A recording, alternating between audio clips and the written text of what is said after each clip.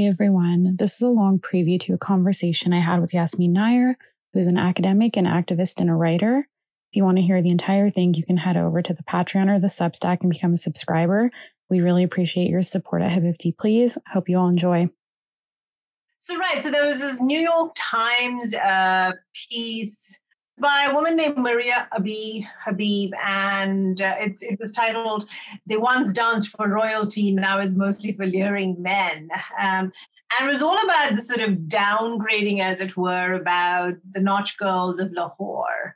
And it's a really weird piece because the way she frames it, it's as if these are women who did dance, sex work / were courtesans, dancers, etc., way back in the day. But it's actually fairly recent. So anyway, but the larger context is that, as you know, within Indian cinema, for instance, the trope of the Nautch girl, the tragic, courtesan, has been a very popular one, and it very much relies on this idea that the courtesan somehow doesn't actually, to put it bluntly, doesn't actually fuck, and that she it's a very weird construct. Yeah, that they only dance. They only dance, and it's for art. It's for art appreciators. Exactly. Yeah. And the famous film is Pakiza. In India, at least, there's a very famous film called Pakiza, and it starred Meena Kumari, a very famous Indian film heroine. But that's sort of the template from which I feel like this article is based upon.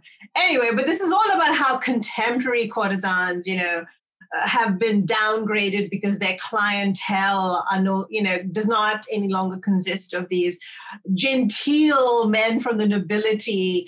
Instead, there are these horrible, and of course, there's all of this class narrative in it as well, and also in some ways the racial narrative, because in India and in Pakistan and in South Asia there are lots of gradations based on the color of your skin, etc. But there's this very sort of contemptuous idea, and running through the article, that these women used to dance and we were cultured, and these women would dance for nobility, and now these awful men who just come off the street and give them money to dance. I'm like, what else are you supposed to do if you're a comic?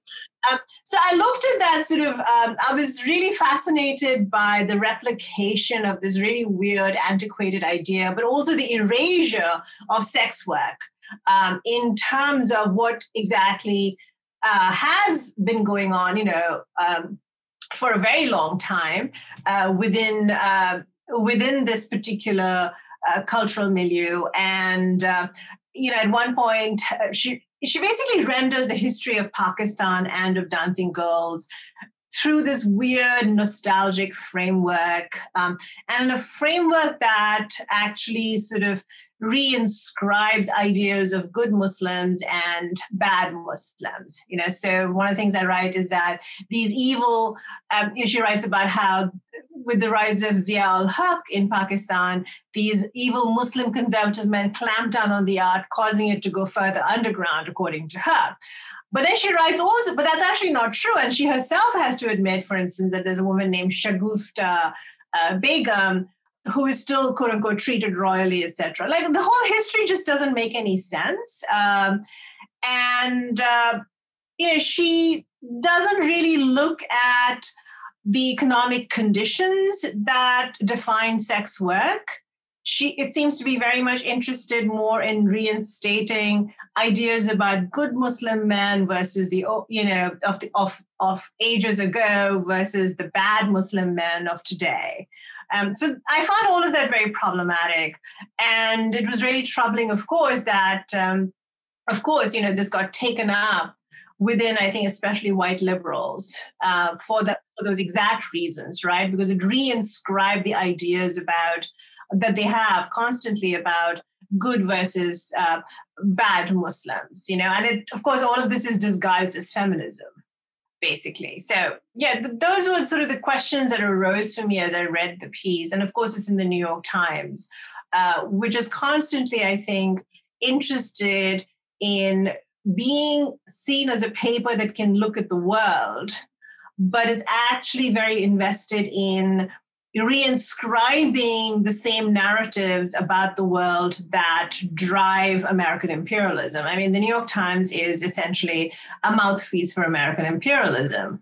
And I felt like this piece was just reinscribing that, as I say, it deploys the women in an Islamophobic text disguised as feminism.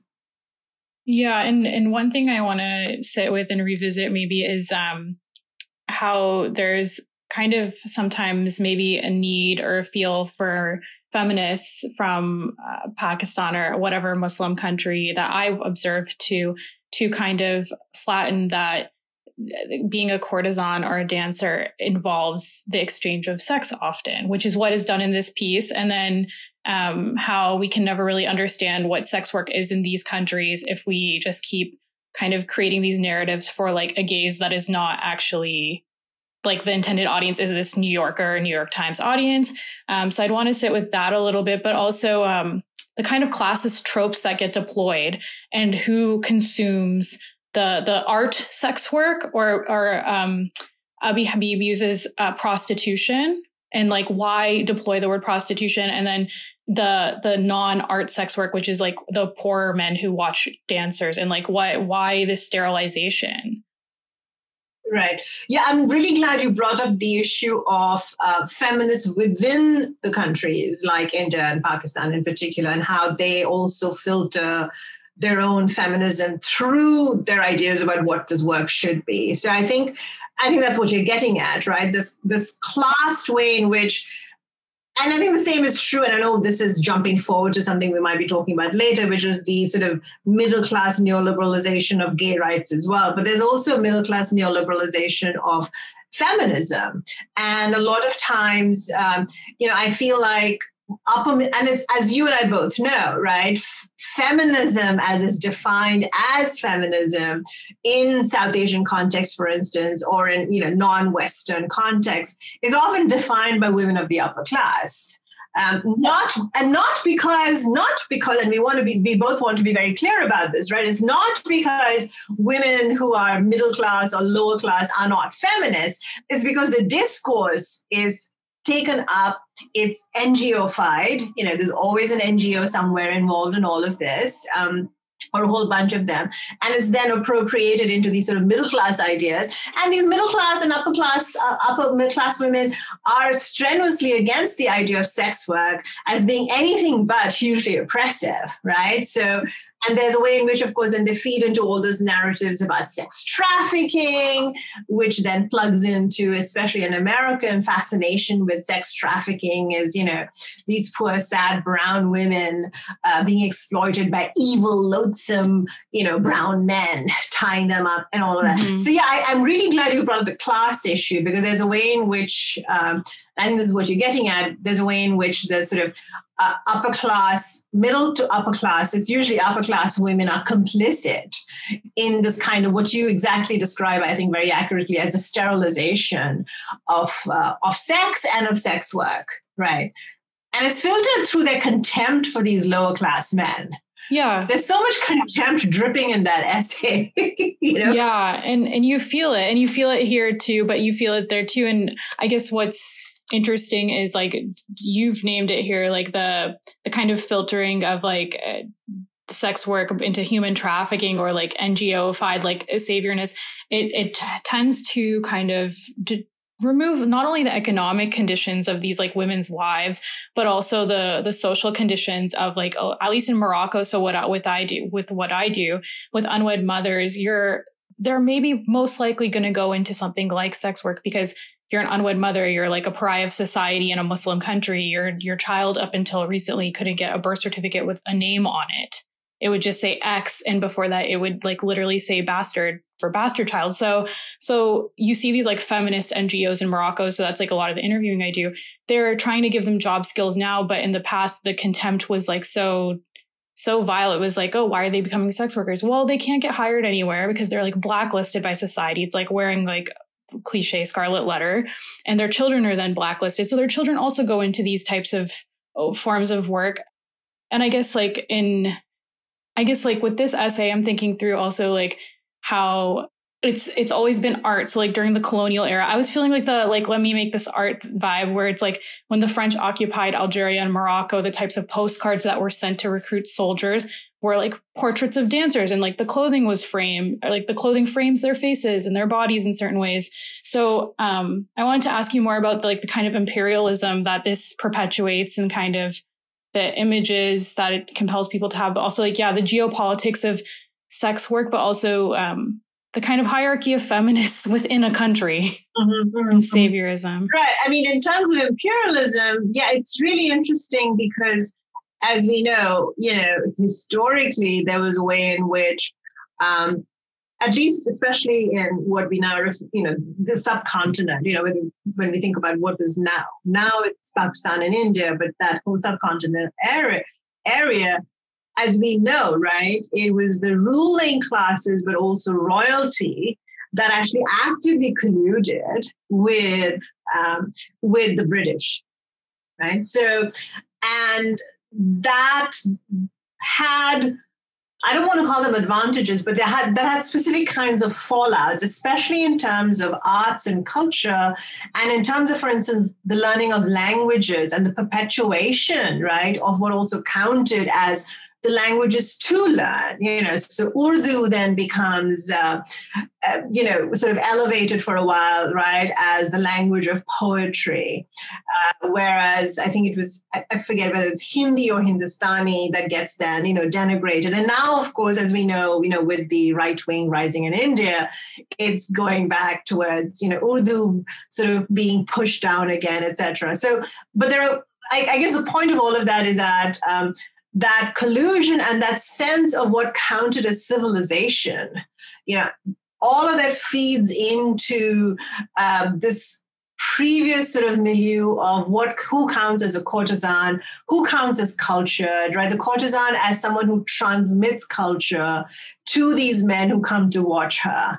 And all she does, of course, is dance, etc. And, the idea that the courtesan has to be cultured herself, there are all these narratives. And I found it really annoying.